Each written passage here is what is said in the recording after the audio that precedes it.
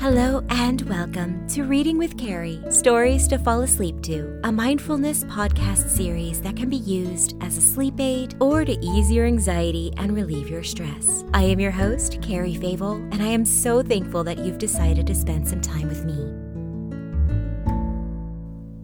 So just a quick housewarming. I am so sorry this season has been all over the place. But for those who might want to check out the craft and a story that I was touting at the beginning, I've decided to back off from that and move my podcast back to my Carrie Fable YouTube channel. There are a few reasons for this, and I'll put them in the description if you're interested, but I don't want to take up too much of the podcast time on that.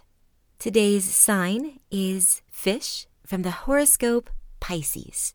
Pisces people are born between February 18th and March 20th and are known for being emotionally sensitive, gracious, and emotionally aware. Pisces characters are regarded for being among the most sympathetic of the zodiac signs, and they will go to great lengths to ensure the happiness of those around them. They're also creative and imaginative. Today's validation space comes from UNICEF, and I'll put the link in the description below. The myth: you only need to take care of your mental health if you have a mental health condition. The fact: everyone can benefit from taking active steps to promote their well-being and improve their mental health. Similarly, everyone can take active steps and engage in healthy habits to optimize their physical health.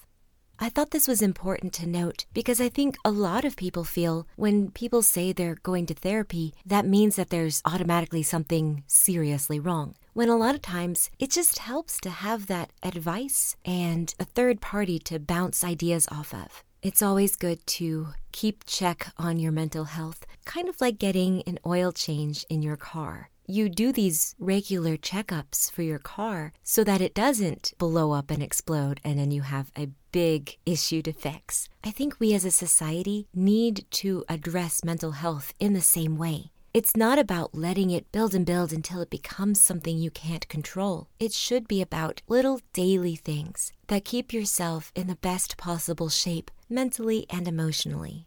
And if you see a friend struggling or making decisions that could hurt them mentally or emotionally, such as overworking or ignoring feelings, I want to challenge you to reach out to them and give them a friendly reminder that they need to take care of themselves just like they would a friend or another loved one.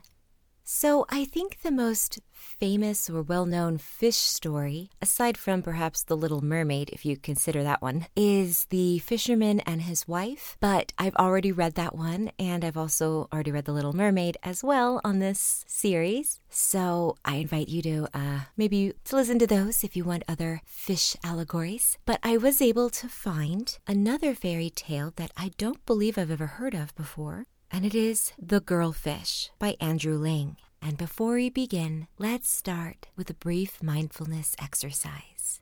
Close your eyes and take a posture that is relaxed, taking care to keep your back and neck in alignment. As you get situated, really notice your body, feeling the weight of your body on the chair, the bed, the floor, or wherever you may be in this moment. Notice the position of your feet and any sensations you can feel with them. Locate your legs and the blunt pressure on whatever seat you are on. Feel any sensations in your arms and make sure your shoulders are soft. Where are your hands resting? What are they feeling? Acknowledge any tension that you feel in your muscles and allow your body to express itself. Being present in the moment. Just be aware of the tension or whatever may be happening in your body. Simply note the communication with a simple thought of, I hear you, that's how it is right now. Bring your focus to your breath, but don't alter it in any way. Just feel your body's natural rhythm as you inhale and exhale. Feel the oxygen enter your lungs, that slight hitch between inhale and exhale, and the sensation of the air exiting your lungs with another micro moment between breaths. Let's extend our awareness to our mind. What thoughts or feelings or perceptions are present right now? Again, we are just noting these thoughts and feelings in this moment. Don't try to push or shut down any sense of discomfort or unpleasant feelings, but don't dwell on them either. Simply validate them with a simple acknowledgement, such as, "That's okay, that's how it is right now." Keeping the connection you have with your body, reach your hands above your head, stretching your arms. Tense up the muscles as you breathe in and hold them in place for just a moment. And now, as you release the breath, relax your muscles and place your arms back to where they were resting comfortably before. Let's repeat this once more.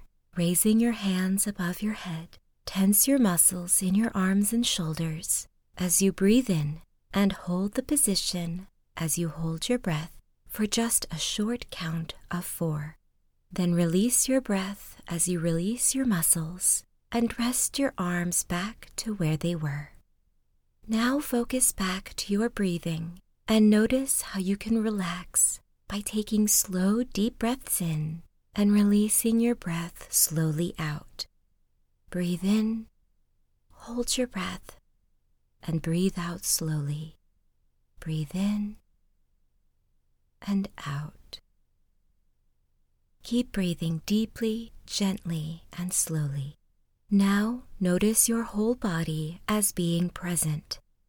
Be aware of every part at once, as best you can, as you continue to softly and deeply breathe in and out.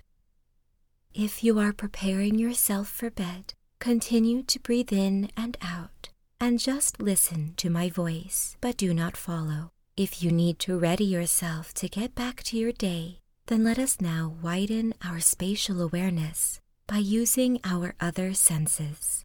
What sounds do you hear in the room other than my voice? Are there any smells you can recognize? Feel the item on which you are resting with all of your body and imagine it in your mind. Try to picture it as accurately as you can without opening your eyes just yet. And now, take a deep breath in on an inhale of 4. Hold your breath for a count of 4.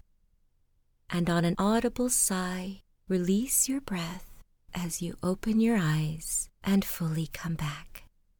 And now, here's the story. Once upon a time there lived, on the bank of a stream, a man and a woman who had a daughter. She was an only child, and very pretty besides. They could never make up their minds to punish her for her faults, or to teach her nice manners. And as for work, she laughed in her mother's face if she asked her to help cook the dinner or to wash the plates. All the girl would do was to spend her days in dancing and playing with her friends, and for any use she was to her parents, they might as well have no daughter at all. However, one morning her mother looked so tired that even the selfish girl could not help seeing it, and asked if there was anything she was able to do so that her mother might rest a little. The good woman looked so surprised and grateful for this offer that the girl felt rather ashamed, and at that moment would have scrubbed down the house if she had been requested. But her mother only begged her to take the fishing net out to the bank of the river and mend some holes in it, as her father intended to go fishing that night. The girl took the net and worked so hard that soon there was not a hole to be found. She felt quite pleased with herself, though she had had plenty to amuse her, as everybody who passed by had stopped and had a chat with her. But by this time the sun was high overhead, and she was just folding her net to carry it home again, when she heard a splash behind her, and looking round she saw a big fish jump into the air. Seizing the net with both hands, she flung it into the water, where the circles were spreading, one behind the other, and, more by luck than skill, drew out the fish. "Well, you are a beauty," she cried to herself, but the fish looked up to her and said, "You had better not kill me, for if you do, I will turn you into a fish yourself." The girl laughed contemptuously and ran straight in to her mother. "Look what I have caught," she said gaily. "But it is almost a pity to eat it, for it can talk, and it declares that, if I kill it, it will turn me into a fish soon." "Oh, put it back, implored the mother. "Perhaps it is skilled in magic, and I should die, and so would your father, if anything should happen to you." "Oh, nonsense, Mother. What power could a creature like that have over me? Besides, I am hungry, and if I don't have my dinner soon, I shall be cross." And off she went to gather some flowers to stick in her hair. About an hour later, the blowing of a horn told her that dinner was ready. "Didn't I say that fish would be delicious?" she cried, and plunging her spoon into the dish, the girl helped herself to a large piece. But the instant it touched her mouth, a cold shiver ran through her. Her head seemed to flatten, and her eyes to look oddly round the corners. Her legs and her arms were stuck to her sides, and she gasped wildly for breath. With a mighty bound, she sprang through the window and fell into the river, where she soon felt better, and was able to swim to the sea, which was close by. No sooner had she arrived there than the sight of her sad face attracted the notice of some of the other fishes, and they pressed round her, begging her to tell them her story. "I am not a fish at all," said the newcomer, swallowing a great deal of salt water as she spoke, for you cannot learn how to be a proper fish all in a moment. "I am not a fish at all, but a girl. At least, I was a girl a few minutes ago, only—" And she ducked her head under the waves so that they should not see her crying. "Only you did not believe that the fish you caught had power to carry out its threat," said an old tunny. "Well, never mind. That has happened to all of us, and it really is not a bad life. Cheer up and come with us and see our queen, who lives in a palace that is much more beautiful than any your queens can boast of." The new fish felt a little afraid of taking such a journey, but as she was still more afraid of being left alone, she waved her tail in token of consent, and off they all set, hundreds of them together. The people on the rocks and in the ships that saw them pass said to each other, "Look, what a splendid shoal!" and had no idea that they were hastening to the queen's palace. But then, dwellers on land have so little notion of what goes on in the bottom of the sea. Certainly the little new fish had none. She had watched jellyfish and nautilus swimming a little way below the surface, and beautiful colored seaweeds floating about, but that was all. Now, when she plunged deeper, her eyes fell upon strange things: wedges of gold, great anchors, heaps of pearl, inestimable stones, unvalued jewels, all scattered in the bottom of the sea. Dead men's bones were there also, and long white creatures who had never seen the light, for they mostly dwell in the clefts of rocks where the sun's rays could not come.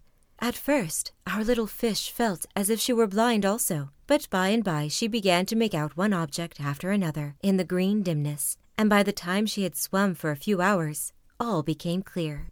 "Here we are at last," cried a big fish, going down into a deep valley, for the sea has its mountains and valleys just as much as the land. "That is the palace of the Queen of the Fishes, and I think you must confess that the Emperor himself has nothing so fine." "It is beautiful indeed," gasped the little fish, who was very tired with trying to swim as fast as the rest. And beautiful beyond words the palace was. The walls were made of pale pink coral, worn smooth by the waters, and round the windows were rows of pearls. The great doors were standing open, and the whole troop floated into the chamber of audience, where the queen, who was half a woman after all, was seated on a throne made of a green and blue shell. "Who are you, and where do you come from?" said she to the little fish, whom the others had pushed in front, and in a low, trembling voice the visitor told her story. "I was once a girl too," answered the queen, when the fish had ended, "and my father was the king of a great country. A husband was found for me, and on my wedding day my mother placed her crown on my head and told me that as long as I wore it, I should likewise be queen. For many months I was as happy as a girl could be, especially when I had a little son to play with. But one morning, when I was walking in my gardens, there came a giant and snatched the crown from my head. Holding me fast, he told me that he intended to give the crown to his daughter and to enchant my husband, the prince, so that he should not know the difference between us. Since then she has filled my place and been queen in my stead.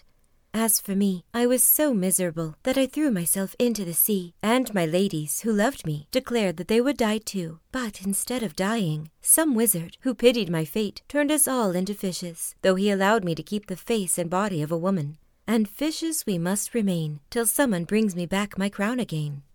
"I will bring it back if you tell me what to do," cried the little fish, who would have promised anything that was likely to carry her up to earth again. And the queen answered, "Yes, I will tell you what to do." She sat silent for a moment, and then went on. "There is no danger if you will only follow my counsel. At first you must return to earth, and go up to the top of the high mountain, where the giant has built his castle. You will find him sitting on the steps, weeping for his daughter, who has just died while the prince was away hunting. At the last, she sent her father my crown by a faithful servant. But I warn you to be careful, for if he sees you, he may kill you. Therefore, I will give you the power to change yourself into any creature that may help you best. You have only to strike your forehead and call out its name." This time the journey to land seemed much shorter than before, and when once the fish reached the shore, she struck her forehead sharply with her tail and cried, "Deer, come to me."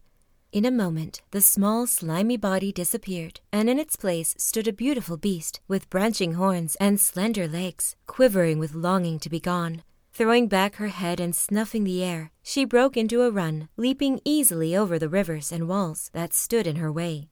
It happened that the king's son had been hunting since daybreak, but had killed nothing, and when the deer crossed his path, as he was resting under a tree, he determined to have her. He flung himself on his horse, which went like the wind, and as the prince had often hunted the forest before and knew all the shortcuts, he at last came up with the panting beast. "By your favor, let me go, and do not kill me," said the deer, turning to the prince with tears in her eyes. "For I have far to run and much to do." And as the prince, struck dumb with surprise, only looked at her, the deer cleared the next wall and was soon out of sight. "That can't really be a deer," thought the prince to himself, reining in his horse and not attempting to follow her. "No deer ever had eyes like that. It must be an enchanted maiden, and I will marry her and no other." So, turning his horse's head, he rode slowly back to his palace. The deer reached the giant's castle quite out of breath, and her heart sank as she gazed at the tall, smooth walls which surrounded it.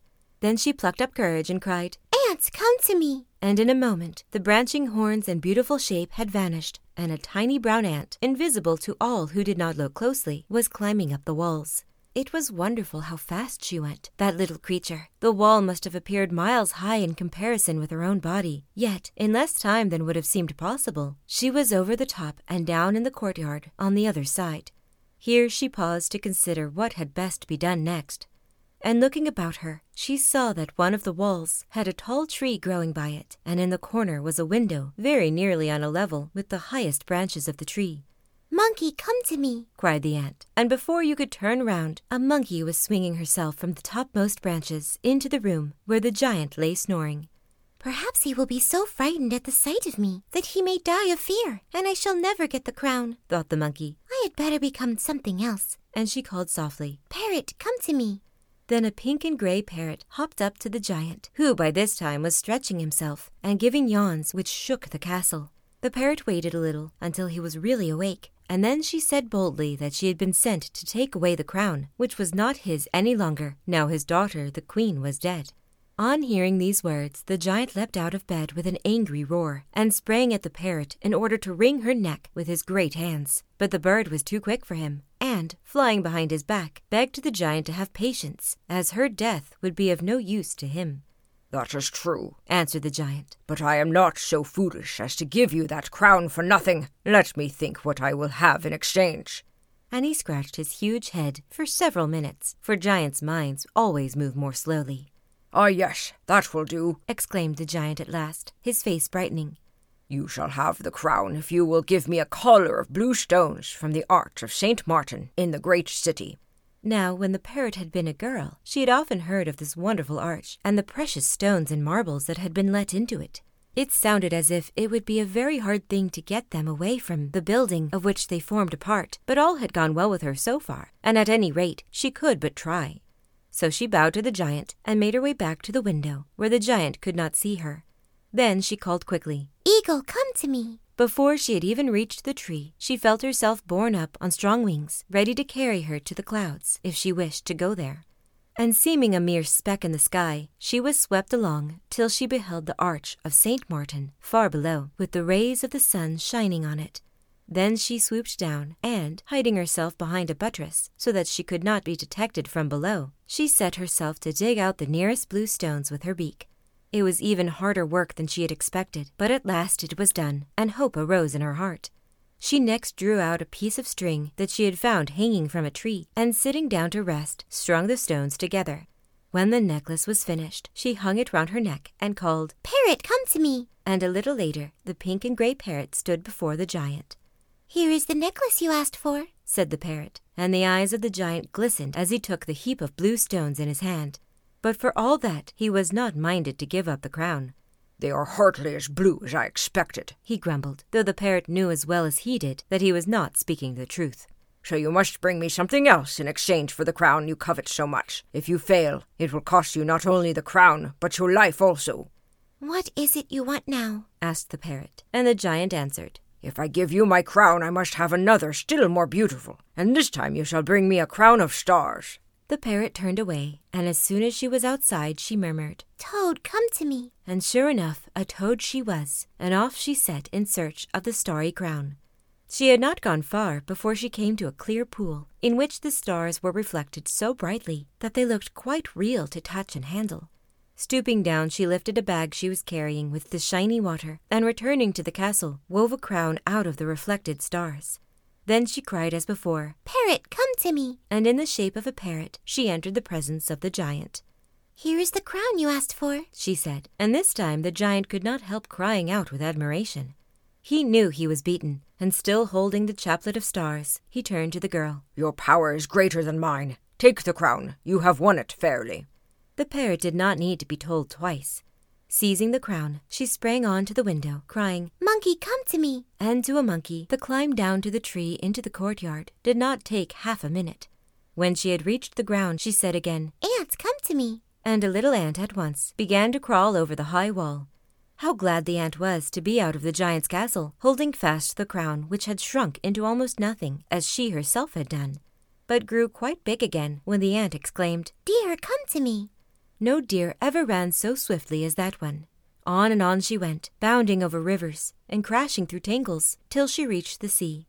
Here she cried for the last time, "Fish, come to me." And, plunging in, she swam along the bottom as far as the palace, where the queen and all the fishes gathered together awaiting her.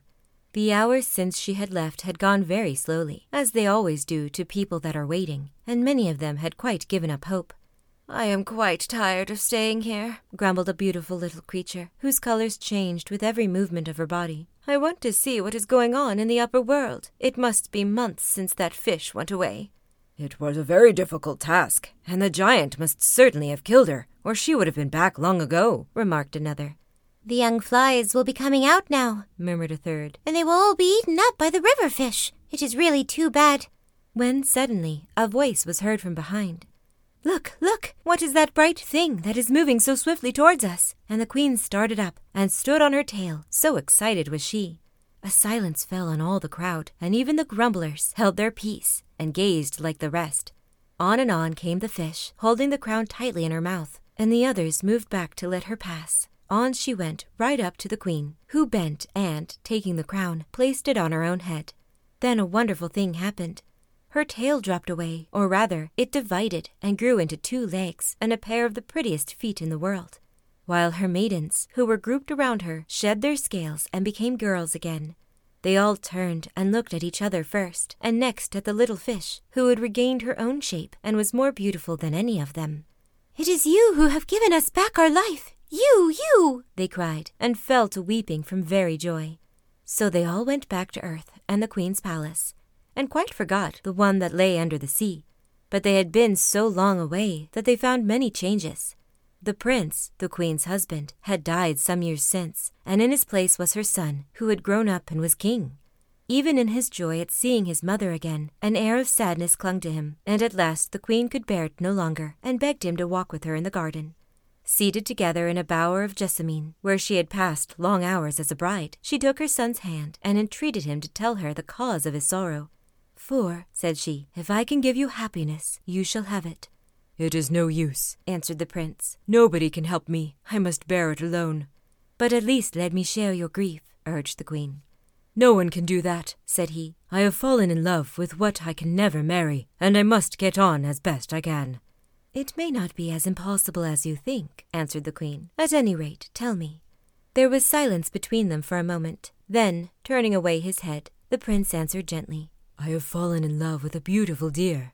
"Ah, if that is all," exclaimed the queen joyfully, and she told him in broken words that, as he had guessed, it was no deer, but an enchanted maiden, who had won back the crown and brought her home to her own people. "She is here in my palace," added the queen. "I will take you to her." But when the prince stood before the girl, who was so much more beautiful than anything he had ever dreamed of, He lost all his courage and stood with bent head before her. Then the maiden drew near, and her eyes, as she looked at him, were the eyes of the deer that day in the forest. She whispered softly, "By your favor let me go, and do not kill me." And the prince remembered her words, and his heart was filled with happiness. And the queen, his mother, watched them and smiled. Thank you for listening. I welcome you back anytime you may need to hear a comforting voice or a familiar bedtime story.